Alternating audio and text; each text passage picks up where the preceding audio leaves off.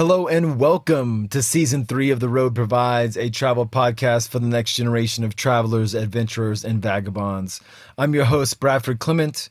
Joining me as always is my co-host in Denver, Nate Sundermeyer, a.k.a. the Will Smith of Coach Class. We're getting all in our feels this week with a game of Travel Fear Factor, and then we're taking you to a land down under where the women glow and men plunder.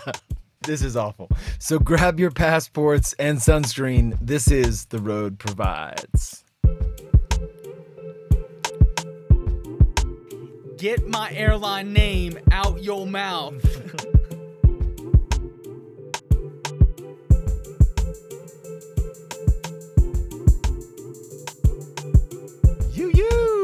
Welcome again. We're back for another week. Nate, what's the haps, brother? What is going on, Brad? I just want to say I was wrong. Earlier in this podcast, I said, you know what? I am not going anywhere exciting. I was wrong. I just got back from a week in Lake Havasu, which is basically California Trumpians' paradise. It was wild. It was beautiful. It was like desert mixed with the blue water, and there was definitely some interesting people. Was it like Girls Gone Conservative? It was QAnon spring break is the vibe I got, but it was a really good time to spend with Jess and her family, and got some hiking, got some boating, got some golfing, some chipping and putting at sunset with a few beers. Swim by the pool. Motorboating son of a bitch, you. Yeah. I still can't believe you went down there. You said it wasn't peak spring break. Yeah, we're coming off the shoulder. We always talk about shoulder season. I think it was shoulder spring break. Definitely you saw a handful of people that were a bit younger, but for the most part, it wasn't like right in your face like I kind of expected. I think we're about 2 weeks past it, but still a really good time. And before you went, I was like, your girlfriend, her parents, and Havasu for spring break. I was like, this is going to be... I was like, I need to see Snapchats and Instagram stories of all of this. But I haven't posted anything. I've been a bit off the gram a bit recently, but I'm going to be back on to share this magic. What's good with you, Brad? Also, can we not talk about the weather? I hate to not to like... What beef do you have with me about the weather? I can't talk about the weather anymore. Nate, once you cross a certain age, the weather is like the first thing you talk about with strangers. How's the weather in Montana then? Let's not do that. I do have a funny story to tell you, and I didn't want to tell you pre-interview, but you see a Cairo, correct? Saw him today. So did I. But do you see a snap, crackle, pop Cairo? What do you mean? He's just in it for the pops or what? Like, do you really get adjusted? Like your back and body like pop and all that stuff? Like he does proper manipulations and adjustments? Yeah. So my guy I asked him what he did today, and he's like, NUCCA. And I was like, what? He's like, NUCCA. And apparently it's this type of chiropractic form or practice. I'm not exactly sure how you articulate it, but what he's doing, he does these minor adjustments through my neck, because the philosophy is that if you adjust the placement of the head, which is 10 to 14 pounds, and if it was properly balanced on your neck, the rest of your body then adjusts to support it. And so if your head gets off axis, interesting, then your body adjusts. And so I was all fucked up. Anyway, I've been seeing him for like a month or so, and I went in today. I was like, my jaw's been killing me. And he's like, oh, yeah, well, like the stress can move up through your back into your shoulder and, can get up there. So we made some adjustments. And he's like, yeah, I got a good one there at the end. And I was like, all right. He's like, if you feel a little dumb later, this is probably why. And I goes, what do you mean feel dumb? He was like, it's a big night for me. I was like, I got a fucking podcast to record. And he's like, well, it was like a big release in a sensitive area. He's like, it might make you feel kind of tired or dopey or sleepy. And I was like, oh, fuck. So everybody listening, Nate, I'm apologizing early. If I sound really dumb tonight, it's not my fault. Well, it usually is me on that end of things, so it'd be nice to have a little bit of a change of pace where you're the dumbass, tired one. I'll carry the dumb flag tonight. How does that sound? Yeah.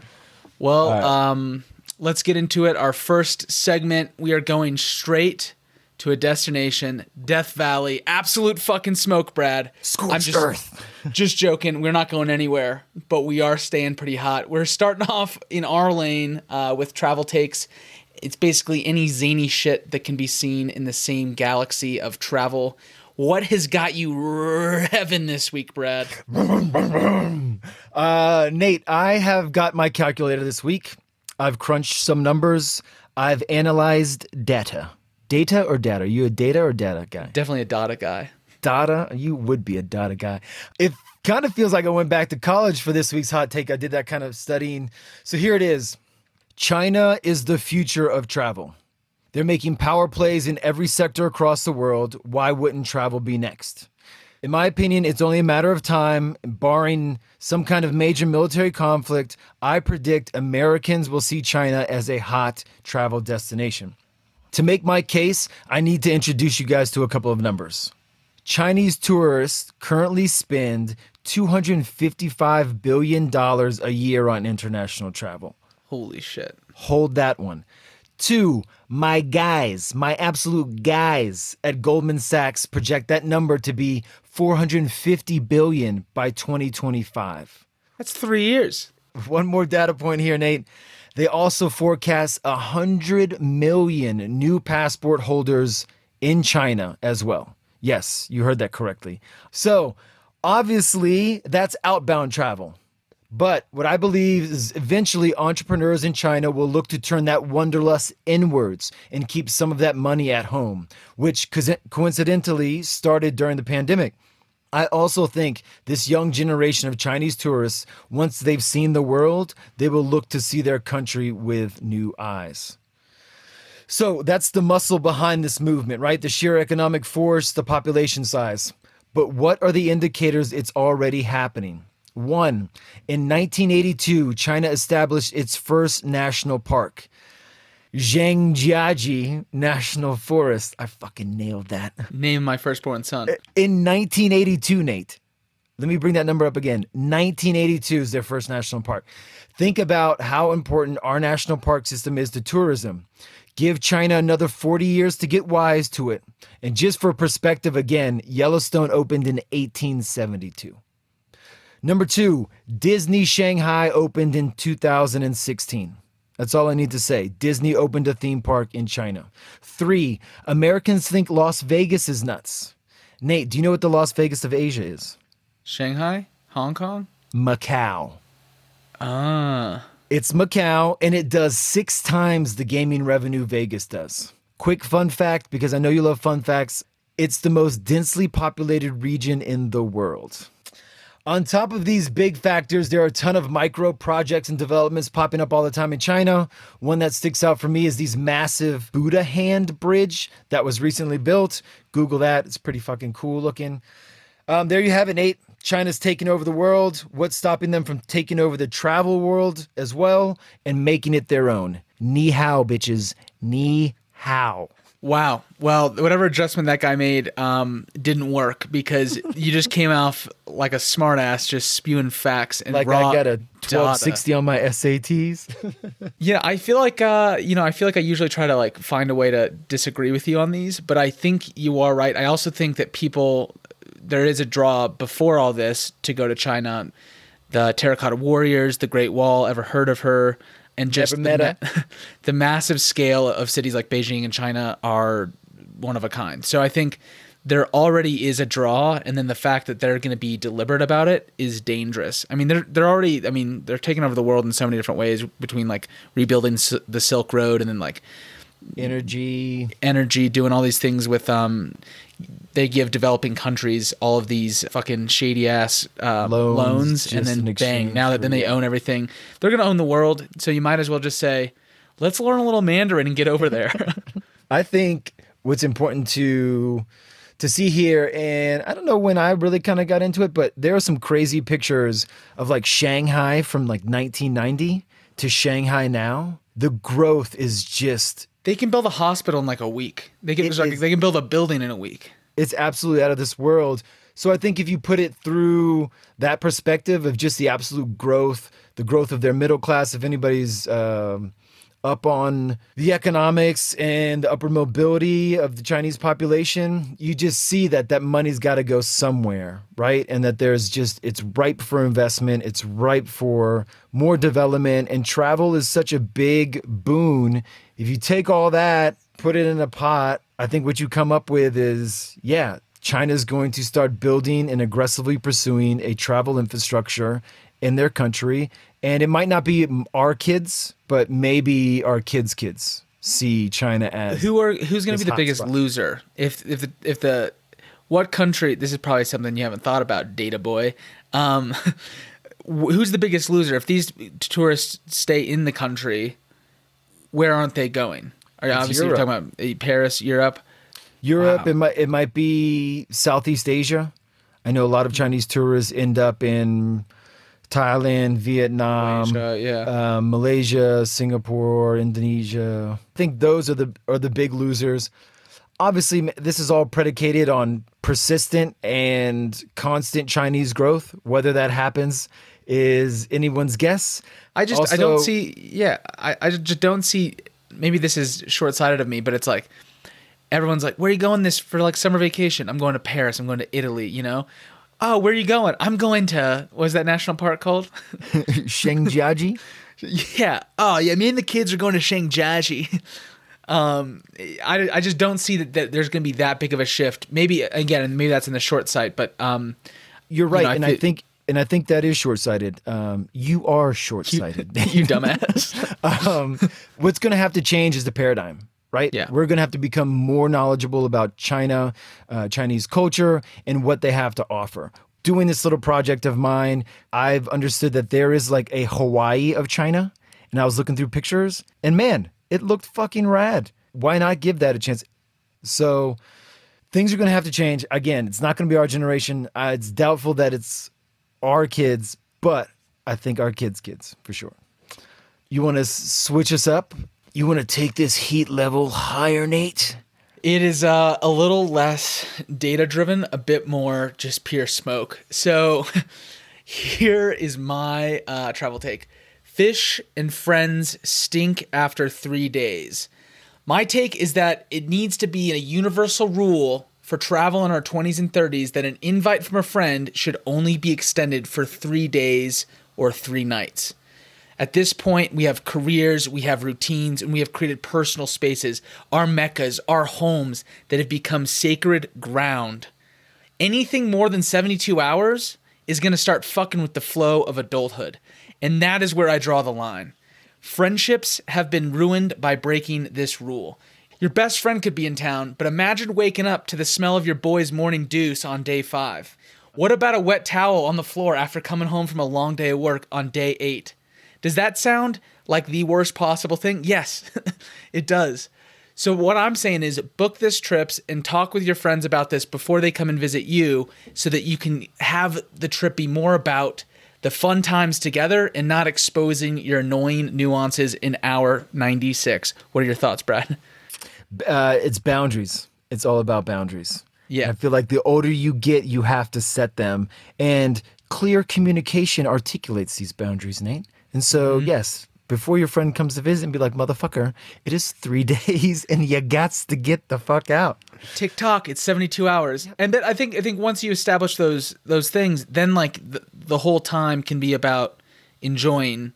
And like no one is that annoying for 3 days. I mean, there are people who are that annoying, but you can get through 3 days of people who are a bit messy or don't have the best hygiene. That's fine. 3 days I think you can deal with. But I think it's after that, you know, I think about when I was a kid, this is how I learned the rule. My parents hosted this Israeli family for, I think, 5 or 6 nights. And I was like boys with the guy after day 3. By day 6, I wanted to kill him. He got so annoying. And he was like 2 years older than me. So then he started like bullying me in sports and stuff. And I was like, you know what? I don't like 3 days was enough with this guy. You're not going to stay at my house and beat me in basketball. And then sleep. He did. I was wearing like Vans and he was like in like Kobe Bryant's. Anyways, that's besides the point. I think there are exceptions to this. I think, you know, family or if someone comes and is like, hey, I just need a place to crash before I can move into my apartment or something like that. Yes. There's expectations, but I think it all stems from clear communication, right? I have stepped on this line a little bit. I have a best friend in Charlotte. What up, Andy? And I slept on his couch into my 30s for a couple of days, maybe for a week. I would Airbnb when I was living there, I'd Airbnb my spot for like a long weekend to somebody, recoup all that money and just be like, yo, I'm going to sleep on your couch for 3-4 days while I make $400. Is that cool? He'd be like, yeah. After like doing that 4 or 5 times, he was like, all right, you got to start paying me some of that money now. I was like, fair. I was like, oh, fair. But I was thinking when you laid this down, at what age does it change? Like, what age do you start caring? Because I feel like after college, when you're young professionals, 22, 23, 24, you could still stay at a friend's house and like rage for 4 or 5 days and party. Because there's still that college mentality where you are working, you have a career, but it's not that serious and you'd actually just rather be with your friends. Yeah. Do you remember an age where it kind of shifted? I think I feel like obviously that's timing wise. I when I was 24, I moved to Denver, and I think that was kind of the time when I was like, all right, especially I think, thinking about how if you're not the only one person living in a house, like I didn't want to bother Chad and Andrew. Yeah, for sure. But I think there was a time when I had my Australian friend, shout out Tom, stay with me, and his flight got canceled on the 3rd day. And so like knowing this rule, I was kind of like, okay, dang. But then he was there for 2 more nights, and I actually had a really good time. There's always exceptions to everything. There's always exceptions, but I think, it definitely was like by the end of it, I think he was very conscious and was like, oh, Nate, like, has things to do. He was very conscious of what I had to be doing, but, and that goes a long way too. People who are self-aware, right? Yeah. If it's the homie who doesn't have any manners, who's kind of messy and isn't self-aware, like that is a strict 72 hours. Like I'm driving you to the airport at 71 hours. Oh, your flight's in 8 hours? Minutes. Tough shit. Have fun at the airport. But I'm with you. Like the older I got and the more stuck in my ways and the more habits I had, then the tougher it was for me to open them up to somebody and to change. Mm-hmm. And I think you hear a lot of that as people get older. People aren't really willing to accommodate or acquiesce to somebody else's shit, once they've gotten older. What's funny is though, I feel like now at my age, there's kind of been like a swing back. Towards like, where yeah. I have friends who have kids in big homes and they're like, Brad, fucking please come stay with me. I was like, you got the 4-year-old, the 6-year-old. I really don't want to wake up around, screaming kids or whatever. And they're just like, no, like fucking please stay with us. I'm being used to like cut the normalcy or the routine in their house. And I've become that like element of fun that's introduced to their environment. And I thought that's pretty cool. I was going to make a joke that when I visited you, I knew you'd fallen into those old habits or you're falling into your routine. So I was like, I got to limit this to 16 hours. Screw 3 days. It's going to be 16 hours. I'm in and out. Nate came to visit me during the pandemic and showed up 8 hours late and then left like 2 hours after you woke up in the morning. I'm not going to say I was offended by that at all, but Hey, well, sometimes it's not your choice when you're on the hog. The hog makes the choice. You're on the Braps and the Braps. Thank you. Well, yep, that's my hot take. I feel good we came out with a little bit of heat, getting into a good rhythm here in this episode. So what crazy thing are we doing next? We're going to get to what Nate calls the meat of our... Why do I keep talking like that? Really uncomfortable. This season is all about the feels, apparently. We tackled regret on episode 2, and now we're going to get real vulnerable again and confront our fears in a little game of travel fear factor. My only question is, who's going to be Joe Rogan, Nate? Not me. Definitely not me. You don't have a good Joe Rogan impersonation? Definitely not. What would it be like? It'd be like I wouldn't say anything. It'd be like, oh, cool. You want to hit this joint or yeah, take some DMT? Anyways...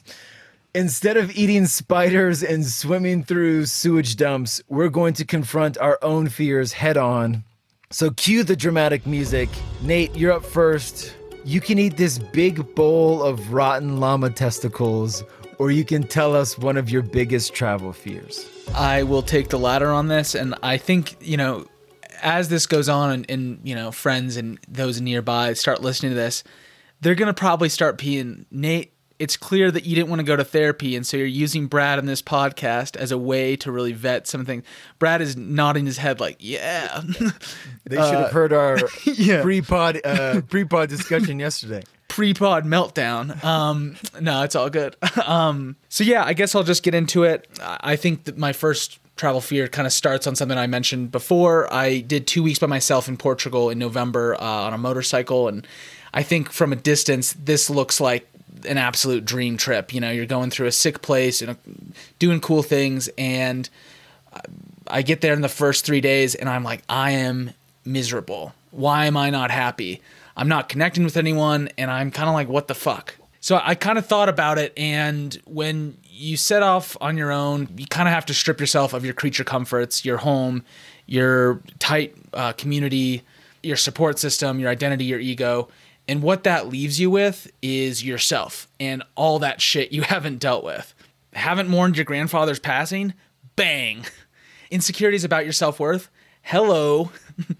This is what I'm afraid of, to be stripped back to myself and have to hit these things straight on. And I think that's also the terrible irony for a solo traveler. To get to this point, you're going to have to go to a lot of effort, spend a lot of money to get there. But then once you're there, you're stuck dealing with it alone. The person at the hostel isn't going to fucking help you out in this case. This isn't the first time I felt this either, which was kind of a big realization. And I know we mentioned our boy Joe Rogues in Fear Factor. He'd say, fear is not a factor for you. I think the reality and the real fear and in kind of the apprehension is that this isn't going to go anywhere. I'm going to have to sit with myself and my shit no matter where I am or what I'm doing. It's not a matter of if, it's a matter of when. So what are your thoughts on that, Brad? The first thing that popped to my mind is the saying, no matter where you go, there you are. Right? Have you heard that before? No, but I like it. Sounds like a good first tattoo for me. After meow. Yeah. And so in that sense, we've joked about people saying, when you travel, it's like, what are you running from? Like, what are you running from your problems? And the fucking joke on us, or the joke on everybody, is you can't run from your fucking problems. Yeah. And you can't run from yourself. I want to go back to this point that you had about irony. It's like, to get to this moment, you have to go alone. It's the solo traveler's dirty little secret that this always will come up. Because if you went with your best mate or your girlfriend or with your partner, y'all shit would come up. You know? Like, yeah. Whatever you would say to your boy you didn't like about him, you guys would bump out about that. Whatever you and your girlfriend had underlying in the relationship for the past 6 months, that's what's likely going to come up. So the personal position you find yourself in is, it's not anybody else's shit, it's your shit that comes bubbling up. And man, yeah, it fucking sucks. Sometimes I don't really know what to say about it other than I feel you, brother. I've been there and it's not great. I'm still going to go travel anyway. What about you? Yeah, I think I'm going to continue to do it. I think the awareness goes a long way. And I think, knowing that I've done this a handful of times and how I dealt with it the other times, it really does happen when you're alone.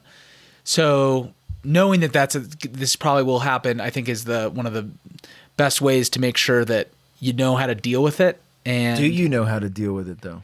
I think that's where I need a professional help, Brad. And is that where the fear like kind of kicks in? Yeah. You still feel like you don't know how to address this or where it's coming from? Yeah, and I think, or when it's going to come up? I think it's as I've gotten older, I feel like there's new emotions that I haven't dealt with, and I think for so much of my 20s it's just been kind of continuing to move and not having to think about some of these things. And so by me prolonging it by doing all these fun trips and doing all these things, probably why this was so hard in Portugal is I had a really big run of 18 months in Denver where I'm busy, I have this new relationship, I'm successful, I have all these things and no time to process it. And then it's like you take me out and then 3 days later, bang, I'm in the middle of Portugal, no one wants to talk to me. And you're sitting alone on the little motorcycle being like, fuck. And I think that's probably why this hit harder than any other of those other ones before, because of the run up. Go. And there are things, that I don't think took the time to process. So I think maybe the lesson is kind of maybe deal with your shit before you go on this and kind of say, hey, what are some things that might hit me? I don't know. Ooh, can I interrupt? Yeah. I think maybe a cool practice would be like knowing that it's going to come up. Like, what are you prepared to get into if it does, right? Like, what are you willing to address, or what's something that you know you've been putting off thinking about, or a letter or email you want to write to somebody or something. What if before you go, you kind of say, hey, these are some things I feel like are sitting, like I feel like are bubbling up. All right, let's be aware of them. Set aside some time on the trip just to get into it straight away instead of waiting for the wave to crash. I just thought about that. I've never done that myself, but it's a way of being proactive about it, no? Let's stop this podcast now and go out and try it. I want you to do that before we record another Feels podcast. Yeah, sounds good. All right, well, let's head to you, Brad. You can either bathe for an hour in the venom of 100 cobras. They have venom, right? Or you can tell us one of your travel fears.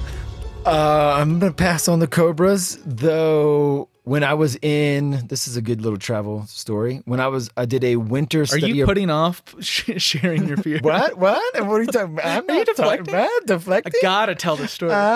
So this one time, I ran from my problems and went to Nicaragua and Costa Rica. I got over my fear of spiders. I went with like what do you call somebody who studies spiders? An arachno person. Anyways, he got me to like get over my spider fear, and then we were there. We waded into my snake fear. They caught cobras, live, like fucking crazy poisonous cobras, and then held them down while we like touched them. And I was like, whoa! Ugh, I couldn't do it. I mean, I'm still not jazzed about it, but I probably would fuck something up by me getting so anxious that they'd probably sense it. And I mean, this was like a deadly snake in Latin America, Central America to be exact. I forget the name. That's going to kill me. But it was like on the ground at night, 5 foot long, and it was pissed.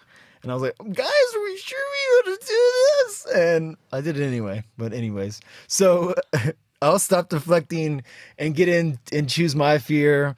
I'm scared of myself, getting wasted alone on the road. I don't know how to say this without sounding like a douche, but I'm not going to lie to you guys. I've done some pretty stupid shit and some dodgy stuff. I've seen some dodgy shit. I haven't done real dodgy shit. And so I guess it's now time to talk about it. I want to address the alcohol first because I feel like that's the main driver behind a lot of these super stupid decisions. When you get drunk where you live with friends, you're insulated from a lot of risk. Your habits, tribal knowledge, your friends should be enough to minimize your exposure. You have data points to help predict the outcome of your night. When you get drunk by yourself in a foreign land, there are no variables. You're completely exposed, a wounded gazelle on the Serengeti. Anything can happen, particularly if you have a penchant for zero fucks in good times, which I am known to have. Nate, would you agree with these philosophical alcohol observations? Definitely. I feel like that's why it's good to get all your drunk mistakes out in college. College drinking is like bowling with bumper rails on. You avoid most of the gutter balls of life. So I just didn't have a whole lot of that on the road. And in these last couple of big trips I went on, my blackouts started getting really bad. I don't know about you, Nate. I never blacked out for most of my youth or drinking career. But the last 5 years, I started waking up and not remembering how I got there. And so I think it was age, but it was pretty bad. It just didn't start 5 years ago. It started the very first time I left the country on my own. When I went to Spain to study abroad, my first week I was there, I got roofied and all my shit stole. Because I was out boozing by myself in Spain and didn't know what the fuck I was doing.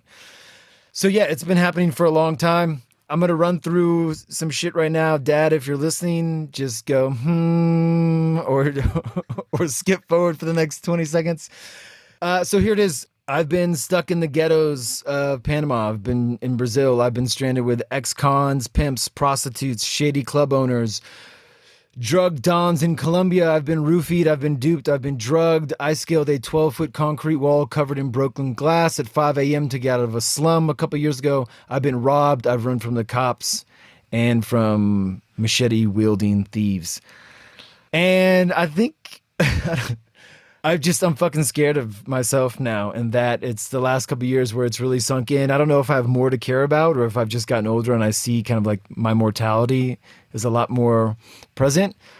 But yeah, I don't really want to be doing that, and I haven't had the self-control to stop on my own for most of those years, and I just don't want to push my luck any further. I'm like sweating just talking about this.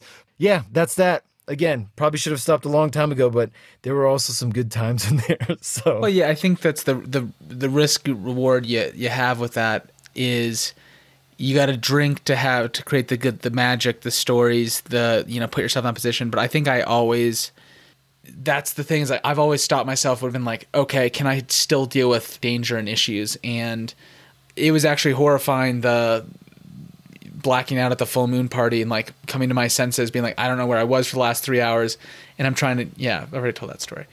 I don't have that gene. I don't have the I can stop it gene. If anything, I'm like, let's double down. Let's let the dice roll. And I just think I'm fucking lucky. And I just want to articulate that right now. I feel very grateful that I didn't hurt myself, that I didn't hurt anybody else, that I didn't end up in jail, that with kids? Yeah, with kids, though I don't really know, to be honest with you, if we want to be really real. That should be the real big pair. How many little Brads are roaming around the world? There are certainly, I don't know. It doesn't scare me, but I know that's part of my past too. Like I've certainly been in situations with women that got messy, and I'm not really sure what happened after because it was just a drunk mess for everybody, and I just rolled on, and I'm probably didn't see a lot of those people again. So, I'm gonna leave that in the podcast, everybody. I'm not too happy about it, but that is also part of me. So. And that's what I'm scared of too. Like I've just made a bunch of shitty fucking decisions, all alcohol infused, and I think I'm tired of it, and I think I've grown out of it. I've been grown out of it, and I'm ready to try something different. So that's part of the reason probably why I haven't been drinking for the last year or so. So anyway, I don't think that would be my future of travel moving forward. I hope it's not, but I'd got to a point where it became uncomfortable. On a couple of levels. And in the beginning, in my early 20s, it was like, ha, ha, ha, I'll tell this stupid story. Nothing wrong happened. But when you're doing that into your 30s and later, I start looking around like, are you fucking really still doing this dumb shit? Mm-hmm. And so that's where I'm at. Enough of that fear and that shame. I'm going to keep it moving. All right, Nate, you can shove this rusty prison shank into your thigh, or you can tell us your last travel fear. What will you do? My tetanus shot is not updated, so I'm gonna take the latter. Are you serious? I actually need to get an updated tetanus shot too, I think. Yeah. Also, this is a podcast, and you're in Montana. I'm in Colorado, so I don't think there's any physical way you could stab me with that, luckily, but I guess that forces me just to get into it. I slipped it to Mama Sunday. Mama Sunday's got it in the kitchen. Yeah. Again, I'm deflecting. I'm at my parents' house. I had to find a vulnerable place to do the podcast. Well, I will get into this. My second fear here. I think I've mentioned this a fair bit. The A1 biggest travel goal of mine, this kind of end all be all, the big kahuna of travel, is for me to drive from Alaska to Argentina in one go. I first saw the guys from North Face and Patagonia do it in 100 degrees south, and I've pretty much been hooked on that idea ever since. I haven't even gone to South America because I'm like, I'm saving it for this big trip. When I first moved to Denver, I was like, this is going to happen in 2020, 2021. And that obviously hasn't happened. But also it wouldn't have happened. I think during that time, I've developed quite the life here in Denver with, a career that's finally taking off, a lovely girlfriend, and a close-knit community of friends and family that I think I've been wanting for a very long time. So now homeowner. I'm a homeowner. Yeah, I also have that. So now at 27, I feel like that's a young age, but still, I definitely feel like I'm at this kind of heavy crossroads as this trip I've dreamt about, and I'm not exaggerating when I say this, it is like grabbed the depths of my soul. In my mind is like the ideal version of me. And it's like if all of my other travels, my whole life has been like going through the video game, this is the final boss. This is the final big one that I have to go prove myself on. So knowing this, I continue to get more and more settled while this dream of mine seems further and further out of the picture. So I think I'm holding these two opposing dreams. One is continuing this great life I have in Denver, and then going on this trip that I've always been called to, or this trip I've always been meaning to do. I feel like I have to drop one to hold the other, and it scares me shitless that I could potentially make the wrong decision. If I don't go, I'm choosing money and stability over adventure, humanity, and a pursuit of an experience that I always prided myself on. If I do go, am I turning my back on a lot of really good things here just to stroke my own ego? That's kind of the. I'm just gonna interrupt you here, unless you need to expand on that more. One, motherfucker, you gave me all this fluff and stroking of where you were, whatever. What's the fear, bro? Like, what are you really scared of? Of this trip? Of making this trip? Of not making this trip? Of making the wrong decision? It's that I think the fear in all this is that I'm gonna have to give something up. Is that true though? You can't hold both dreams? Do you really think? I don't know. What's this trip look like? Is it 8 months? Is it a year? I think I've scaled it back to 8 months, but in reality, I probably want it to be 12, 14 months. Are you scared you don't know how to navigate it? And why this trip? I think that would be important for our listeners. Like, what about this fucking trip? I think it's I've been building it up for 12, 15 years. And the idea that, I think that the idea that life happens, and that there's a kind of a ticking time bomb on this, that life's going to come at you pretty fast in the third. And again, I know that you did all this, but I think the idea that is if I don't do this now and in doing it now in my 20s or doing it now, at the cusp of 30 is going to be a lot better than doing it at 50 or 60. Because obviously these places aren't going anywhere, but I feel like doing it at this time is the way to do it. But I also feel like there's more to sacrifice, more to lose in the life that I've built here. I think after, leaving DC and traveling for 3 years and not having that stable life and all of those things that I've really wanted in Denver that I now have, having to throw back and start from scratch is fucking scary.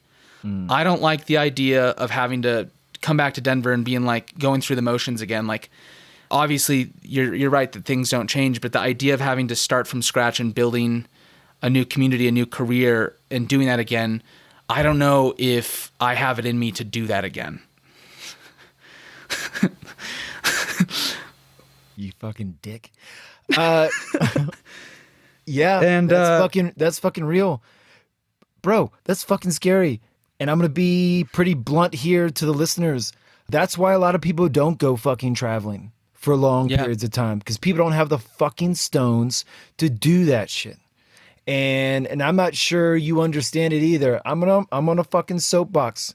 When you leave everything, friends, family, partners, jobs and stuff like that, and you have to come back and start all over again, over and over again, or even if it's just one big restart, that shit is difficult. It is uncomfortable. It is constantly uncomfortable. People lose trust in you. They, they don't know when you're going to leave again and stuff like that. And friend circles do change.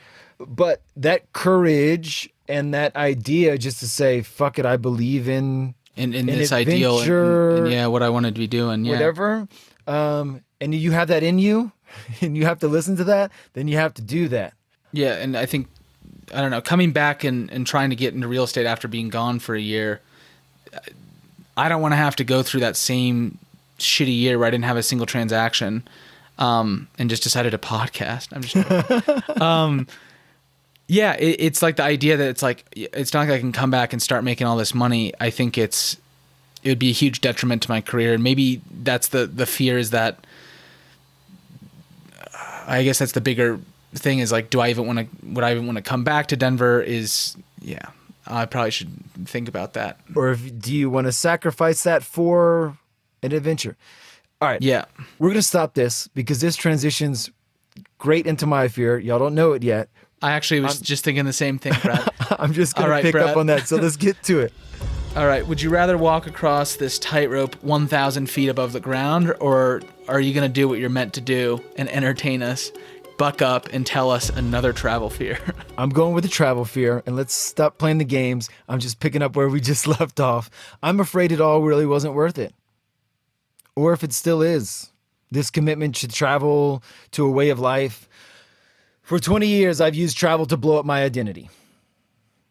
That's how I see it, at least. To push the boundaries of what I thought I knew about the world and about myself. I've told you this before, Nate. I feel as if I've pushed my comfort zone so far that being uncomfortable is my new comfort zone. Drop me in any city in the world and I could survive. Like, I wear that. I think that that's what I've gotten.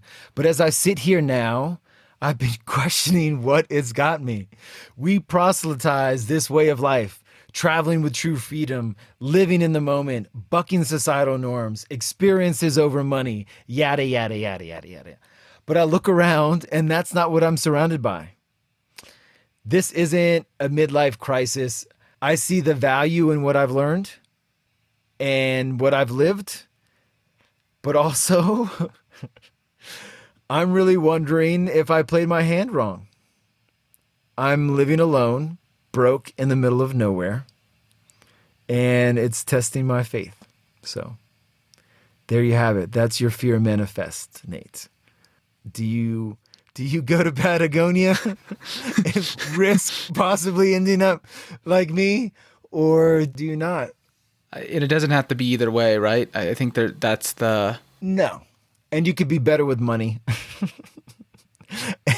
And you established a career. I've just kind of been bouncing around, doing odd jobs and doing stuff. So I'm not trying to put where I am now completely on travel and in my commitment to travel.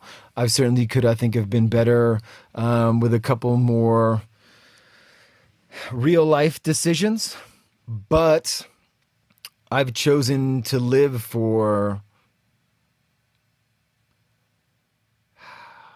seeing the world and developing myself and pushing this kind of inner identity and inner experience of getting to know or stripping back enough to feel like I knew who I was and what I wanted.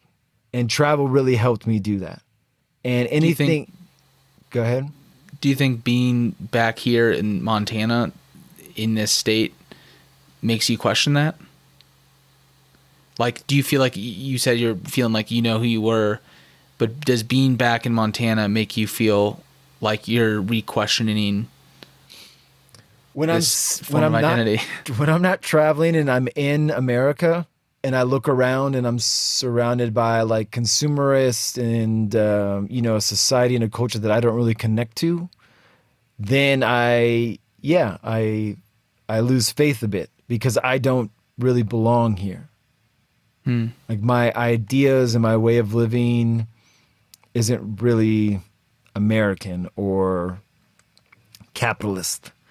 It's difficult because the conversations I have with people and the way I see the world doesn't really match up with a lot of people I meet in Montana or the US, to be honest. I want to get back to how travel got me kind of on the good foot and how this all kind of started with me. And maybe that illuminates some of what Patagonia might mean for you. Mm-hmm. That's bold to say, but this first happened in 2003. My older brother passed away in 2000 and I was fucked. I didn't find a lot of community or support, even within my own family. I didn't find a whole lot of joy in my life because, that shit fucking rocked our world. It like shattered everything. And I went to study abroad in Spain. And it was the first time in a long time where I was like, oh shit, like this is fun. This is cool. This is a new way to live. This is a new world to see. And it uplifted my spirits. And I grew tremendously and I changed. And I think that just started to snowball. And so then in Brazil, 2006, I was wearing banana hammocks.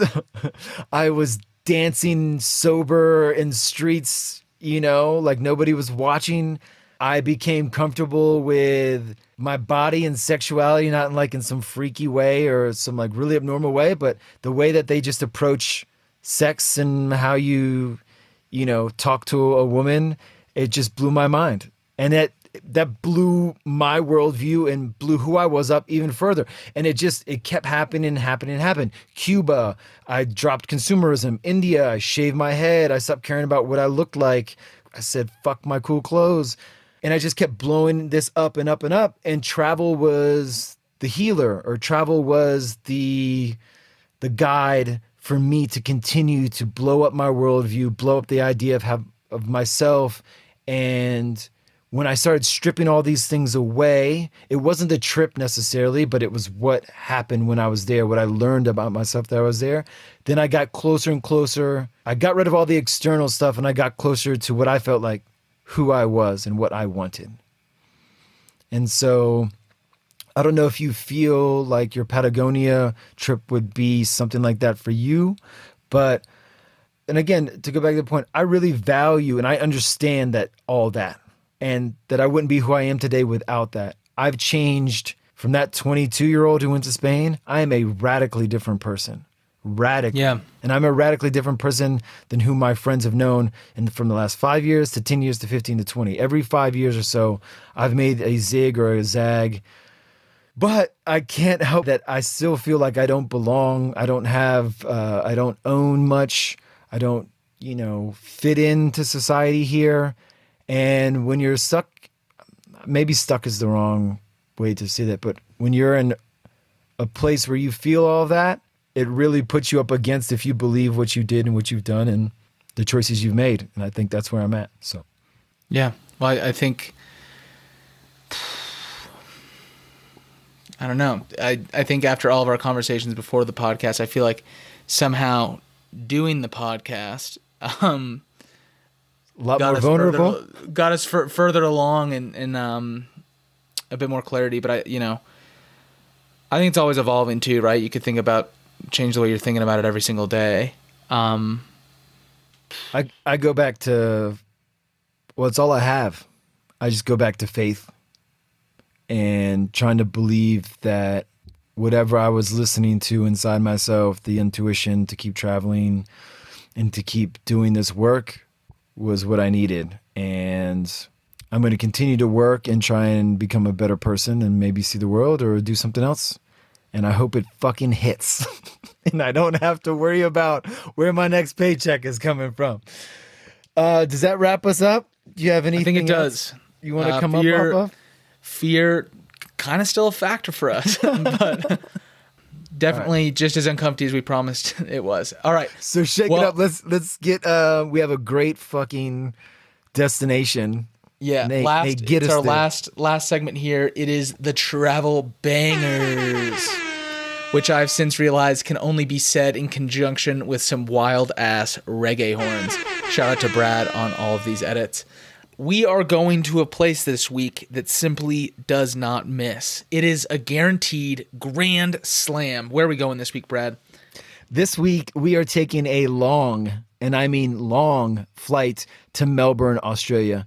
Nate, do you want to hit us with the proper pronunciation of Melbourne? Now I'm getting Melbourne. Ooh, I think I hit it there. Off the jump. We're just going to say this now. If you're in Australia, Oz slang is what they call it. It's pronounced Melbourne. Melbourne. Did I just butcher it?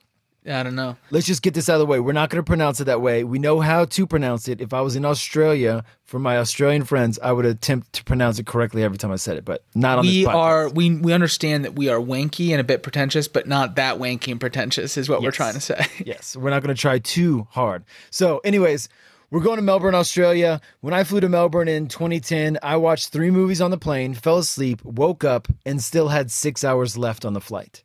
But trust me, it was worth it. And if you don't believe me, Melbourne was voted the most livable city in the world for 7 years in a row by an organization that measures such things. And if you trust Time Out magazine readers, it was also named the happiest city in the world in 2019. Banger! Banger! We've both been. So Nate, what's got you hyped to go back to Melbs? It's funny you mentioned that. I know we just got a bit vulnerable in the meaty section of the pod here, but I think the most vulnerable thing I could say right now is that I was born and raised in Scottsdale, which is deemed the most livable city, and it doesn't hold a fucking candle. Is that the most livable city in the U.S., really? No. That's like its slogan is most livable city. They would fucking say that, fucking Scottsdale. But it doesn't hold a candle, Melbourne, because it is just like this amazing blend of everything is just deliberate. Every person's beautiful. There's all these parks. It's the cafes. It's like you've got European influences, Asian influences with this like fucking sick, one of a kind. That's that Australian energy that really makes it one of a kind. But what about you, Brad? What is making you eager to go back? It's that Australian energy. And I'm just going to get it out of the way now. It's been no secret. I am a fan of the Australians. It's the only reason I went to Australia in the first place, and Melbourne. It's because of the people. I love them. And it's pretty much the principal reason I go back. This differs in a way from, say, Germany. I love German culture, but I'm not really going there for the people. No offense to my German homies. You know who you are. Yeah. Nate, what's the American equivalent to that? With of the people? Yeah. Like, I love California, but I don't want to go to I don't like Californians? Yes. What's the American equivalent? Is it California? Yeah, I'd probably say so. I think mine's Boston or New England. You love New England, but you're not a big fan of New Englanders. I like Rhode Island. I like the coast of Maine. I like Boston, but Boston people can fucking miss me. Is there going to be anyone by the end of all this podding? We're just going to be like completely outcast every single form of people. All right. Anyways, Melbourne is fucking awesome. So let's get into it. We're trying to adjust how this segment flows. We're just going to do what we're really jazzed about doing, what we're really into. So, Nate, what do you really want to do in Melbourne this time around? Every single week that we talk about, hey, what are we going to talk about this week? I'm like, how can I weave in sports? Because I fucking love sports. But I read this quote somewhere that's like, the only thing that people in Melbourne talk about is the footy, the cricket, and the weather. That's it, Brad. And I think that is my kind of city. It's a competitive people. People are passionate about everything, but they have like kind of like Americans, but their sports, unlike ours, are like different, exciting, fun twists on the sports that we know and love. Netball. It's basically like basketball without the backboard and moving shots. You got Aussie rules football. You have cricket, which people still can't explain to me. I still don't understand. There's no way to explain it in a short little tidbit, but I'm getting big baseball vibes from cricket. But the thing that's different about it is there's like smaller. I'm getting caught up in it again. It basically, because it happens so rare, there's a bit more of a special atmosphere. It's like the fun leisureness of it, but there's a fun atmosphere to it, and people get ripped. And there's some shorter tests that are easier to digest and enjoy. But on the real, I'm here to discuss Aussie rules football because it is something unlike any other sport. The field's like 3 times the size of a football field, 18 on 18. Wow. And you can use your hands, your feet, everything. You can run with it. You can dribble it. It is like the craziest combination of sports, and they are absolutely crazy for it. Melbourne hosts the final. They host it in the cricket ground, which is 90,000 fans. And it's been an active sport in Australia for 150 years. So there's like generations and legends and like... That's older than American football then, right? Yeah, and I think pretty comparable to the age of hockey, but a bit more of a big arena sport. So I think it looks like, from the videos I was watching earlier today, which got me way too hyped up, it looks like the perfect type of atmosphere that even someone who's not a big sport head like me could get behind. And it's just like, what the fuck am I watching? Don't know, but it's sick. And they're not wearing big hits. Yeah, big hits and not wearing pads or headgear. Yeah. It's like Gladiators 21st century version. These just absolute monsters of men. It's a lot more free throwing than rugby. So it just seems like it's like, what? Why the ball over there? Bang! Wow! Score! And that is what that's what I'm here for, and that's what I'm excited to see. It's rare that I've seen a lot of sports live, but that is one I have not, and that is A1 on my list of things to go back to and see. You want to fill your sports cup? Fill it right up. Exactly. I'm with you on this. I've found Australians to be the most competitive sports-loving people I've ever met outside of Americans. I feel like they'd fit in great at a tailgate here in the U.S., and that's kind of what I'd be interested in doing. What's the pregame like in Australia? What's a pregame before an Australian Ruse? I have no idea, but I want to find out. Yeah, probably a lot of beer. I'm sure there is. In what capacity?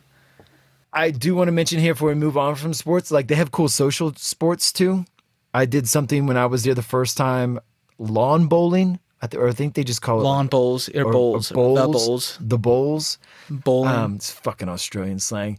It's a cool night out. Basically, it's like glorified bocce ball. It's just a way to booze, shit talk with friends, and it's a cool little. But like the grounds are like really cool spaces. Like it's like yes. There's always like clubs and like cultural clubs and manicured like green lawns. Yeah. It's outdoors, and the weather usually in Melbourne is. Especially, it's like kind of like it's now like the pickleball courts of. Oh, don't fucking put it in pickleball category. I can't stand fucking pickleball. That's another person who just dropped the podcast. All right, let's get out of sports then. What's getting you jazzed up? I want to really dig into Melbourne's art scene when I go back. I love a good European art museum, the old masters, etc. But Australia isn't the old world, Nate. It's that new. And they've really embraced the role. Contemporary art, architecture, fashion. They've got a vibrant music scene and street art, which you know is right up my alley. It's all become part of this visual tapestry and happenings in Melbourne. And I think that's what really gives it this refreshing vibe. Drink. They are conscious creators of what their city looks and feels like. And I just don't think that that's common around the world. I kind of skirted around that the last time I was there, but this time back, I really want to sink my teeth into what they're doing, what's happening, who are the creators, the players, and what it really feels like. I have this idea that Melbourne is like Los Angeles, but without Hollywood. This undulating sprawl of unique neighborhoods. There's something for everyone. It is known as the cultural capital of Australia. So I want to see if it's got the goods and how as it pertains to art. So you want to get lost in it. You want to get just on like a little wild path where you don't know what will happen, but you just want to find a way to weasel your way in there and see what happens. Yeah, I want to rub shoulders with artists and like smoke cigarettes and you don't have a podcast? Yeah. And invite them on my podcast. I want to do all that, all the things. So I think that's 2 down. We've got 2 left. What else do you have to offer our dwindling listening audience? Yeah, I am. The first time I went, I just biked around, got like a quick hit, kind of like most places I go. But I kind of want to go back and immerse myself in a neighborhood. And I think from the looks of it, from what I've read and what I've seen, St. Kilda is that neighborhood. It is just a bit southeast of the CBD, the business district, and it's got a mix of nightlife, world-class eateries, cafes, Brad. You said not to talk about cafes. I love the cafes in Melbourne. And grade A recreation. I will mention it has this old, cool amusement park called Luna Park, but that's not what got my attention. There's a place down by the water called Rolla Bay, and it's where you can rent roller skates, and they're like really cool rollerblades and roller skates, like high octane, cool ones, not like the shitty ones you have at Skate City Arvada. Shout out Skate City Arvada. But these are like cool, high octane ones. They have lessons, they have pads, they have yoga classes. If that is not what the cornerstone of culture is, I don't know. Like, it has to be a cool spot. Outside of the Blades, I want to get amongst the nightlife. I think there's a number of clubs that are open 24 hours of the day, and it seems like one of those perfect recipes where you can find the energy just to stay up and watch a beachside sunset. I think with the proximity to downtown and then some of the Brighton Beach, some other attractions further down the coast, this would be a really good place to set up shop for the week and stay in. I know you've been, Brad. Was it worth the hype that I'm hyping up right here? Yeah, absolutely. It's a neighborhood I would want to be in for sure. There's some other ones, Fitzroy and some other spots around town, but St. Kilda is the jump off. And if I'm not mistaken, sorry, Aussie friends, if I get this wrong, it's by the water / on the water, but a bay, not like a spectacular beach or surfable waves or anything, but it gets you where you want to be, on the water. And any metropolis like this where you can be that close to the water and a night out, I think it really puts them in a position to be a great city. All right, well, take us home, Brad. 4 out of 4. What's going on? It's funny. I feel like we do this every other podcast is like, let's go to the city, but then also let's leave the city. So this is such a sick city, but also don't ever sleep on this. Yeah, you should also get out of there for a little while. So that's what we're doing. Once we've had our fill of the cultural happenings and food, which we didn't talk about, we can maybe talk about that at the end, the food. But Melbourne is perfectly positioned as a launch pad to the coast, specifically the Great Ocean Road.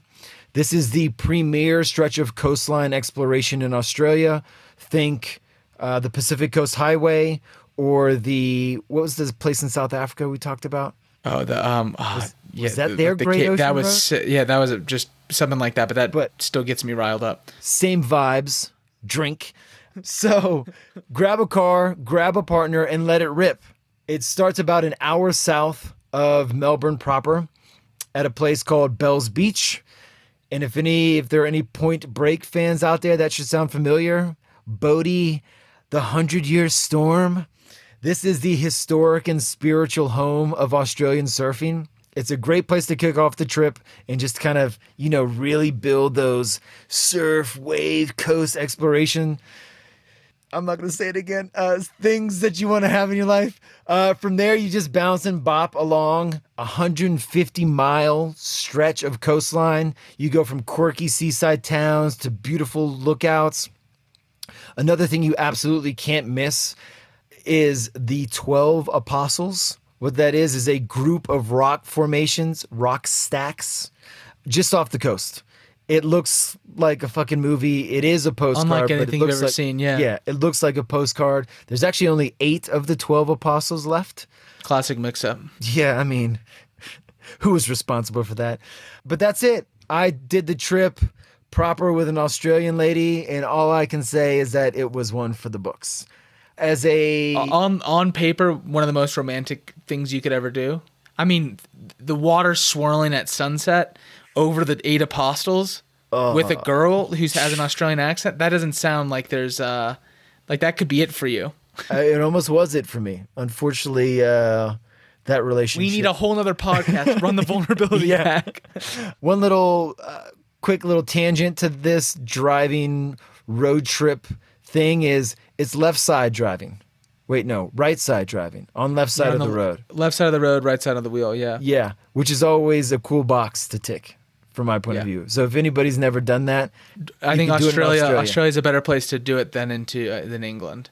Oh, I agree. It's just more wide open and less confusing. Though I will say this, I did drive one night under the influence of alcohol, and I was completely driving on the wrong side of the road in a neighborhood I shouldn't have been. And let that be a lesson to you kids. Don't do such. Don't do it. I think that rounds us out. Can we just talk about food real quick? What do you know about the food in Melbourne? I feel like that they have such a high standard of cuisine and food there that if it's not really, really good, you can't make it in this city. No. And it is just absolute, just fucking hitter after hitter. Yeah. And they really embrace and love Asian culture. It's a part of their fabric and who they are as a city. They have a ton of immigrants from that part of the world. So, I mean, you're talking Thai, Vietnamese, Filipino, Indian, Malaysian, the whole nine. They have it all. And it is just, I mean, even the Japanese and Chinese influence. Like, what am I fucking forgetting? Like, that is right there too. Yeah. I had, God damn if I mess this up. I had some of the best, like, chili fired fried chicken. I forget if it's fucking Cantonese or something. It's one of those meals, top 10 meal in my life. And it was in Melbourne. Wow. But it was Chinese. It was just authentic, straight. I believe our boy Tony Bourdain gave me that hit. And rest in power, Tony. Yeah. And it was nuts. So we didn't do a good job explaining it necessarily, but just know that the food in Melbourne should be probably like half the reason you go. It hits. Yeah. And it is. And bring it's not the cheapest city. No, food and things are like not that bad, but alcohol. Big hack with alcohol is that if you want to get drunk, wine is pretty much the only avenue, because beer is like $50 for a 24 box. That's more a case of beer for you normal people. $2 a beer, which is, you're trying to keep it under $1 a beer. I think we didn't say that either. Melbourne, just outside of Melbourne, is the Yarra Valley, and there's a ton of vineyards in and around Melbourne, and it's world famous wine. Yep. I'm not in on the Australian wine tip, but that is also there for you too. Winery tours and the whole nine. So does that get us out the door? I think that gets us out the door. I think it gets out the door. Any shouts to any Australian people you know? I was going to say, I'm going to give a shout to Claire. I met Claire at the Melbourne Museum. I saw her rollerblading, and I said, you're really good. That's really cool. So I started talking to her, and she basically gave me the inspiration to get blades. So Claire, thank you for this journey. I'm going to come back and show you that I can skate now. That's why I'm going back. Any shout outs to you? So basically this whole segment could have been a lot shorter and just been like, yo, Nate's going back to Melbourne just to rollerblade and to meet his, what would you even call it? Blade sensei. Yeah. Your blade sensei. She's the Mr. Miyagi on blades. I have a ton of friends in Australia, and I would just love to see them again. Did we say this at the beginning of the pod? That you would live in Australia if you had the chance? I think I said it. Basically, if my life, I had to start over tomorrow, Melbourne would probably be my favorite city or most excited city to live in the world. I think it is from 3 days. I was like, that's it. I've seen enough. I'm ready to move. I spent 2 weeks there, and I went to Sydney to spend a couple days in Sydney. I flew back to Melbourne after a day. A girl might have been part of that decision, but it is also, if my brother and his family didn't live on the East Coast of the United States and I didn't love them dearly, I would absolutely live in Melbourne at the drop of a hat. I fucking love that town. Yeah, and coming we should just find a way to just do 3 months of the year there or something like that. Ride the visa. Yeah, you're not wrong. But I feel like those are strong statements coming from two pretty well-traveled and seasoned backpackers. Yeah. So definitely worth getting there. There you have it. Well, it's been real. It's been fun. Has it been real fun? I don't know. That's a trope, but I will say this. We keep pushing the bar on this podcast, and I think it always... This is the most uncomfortable I've felt on a podcast. I don't think you've ever heard me so silent before, but luckily that'll all be edited out. But yeah, I really enjoy doing this with you, Brad, and Thanks for listening, everybody. We'll catch you again next week. I believe we'll have a guest on the pod. I'm really excited about that. Any other news or notes? You guys know where to find us on The Road Provides Pod on Instagram. Again, we'd love to hear any feedback, comments, and that's it. Much love, Nate. I will catch you here in a couple days. See you soon. All right, peace. This is The Road Provides.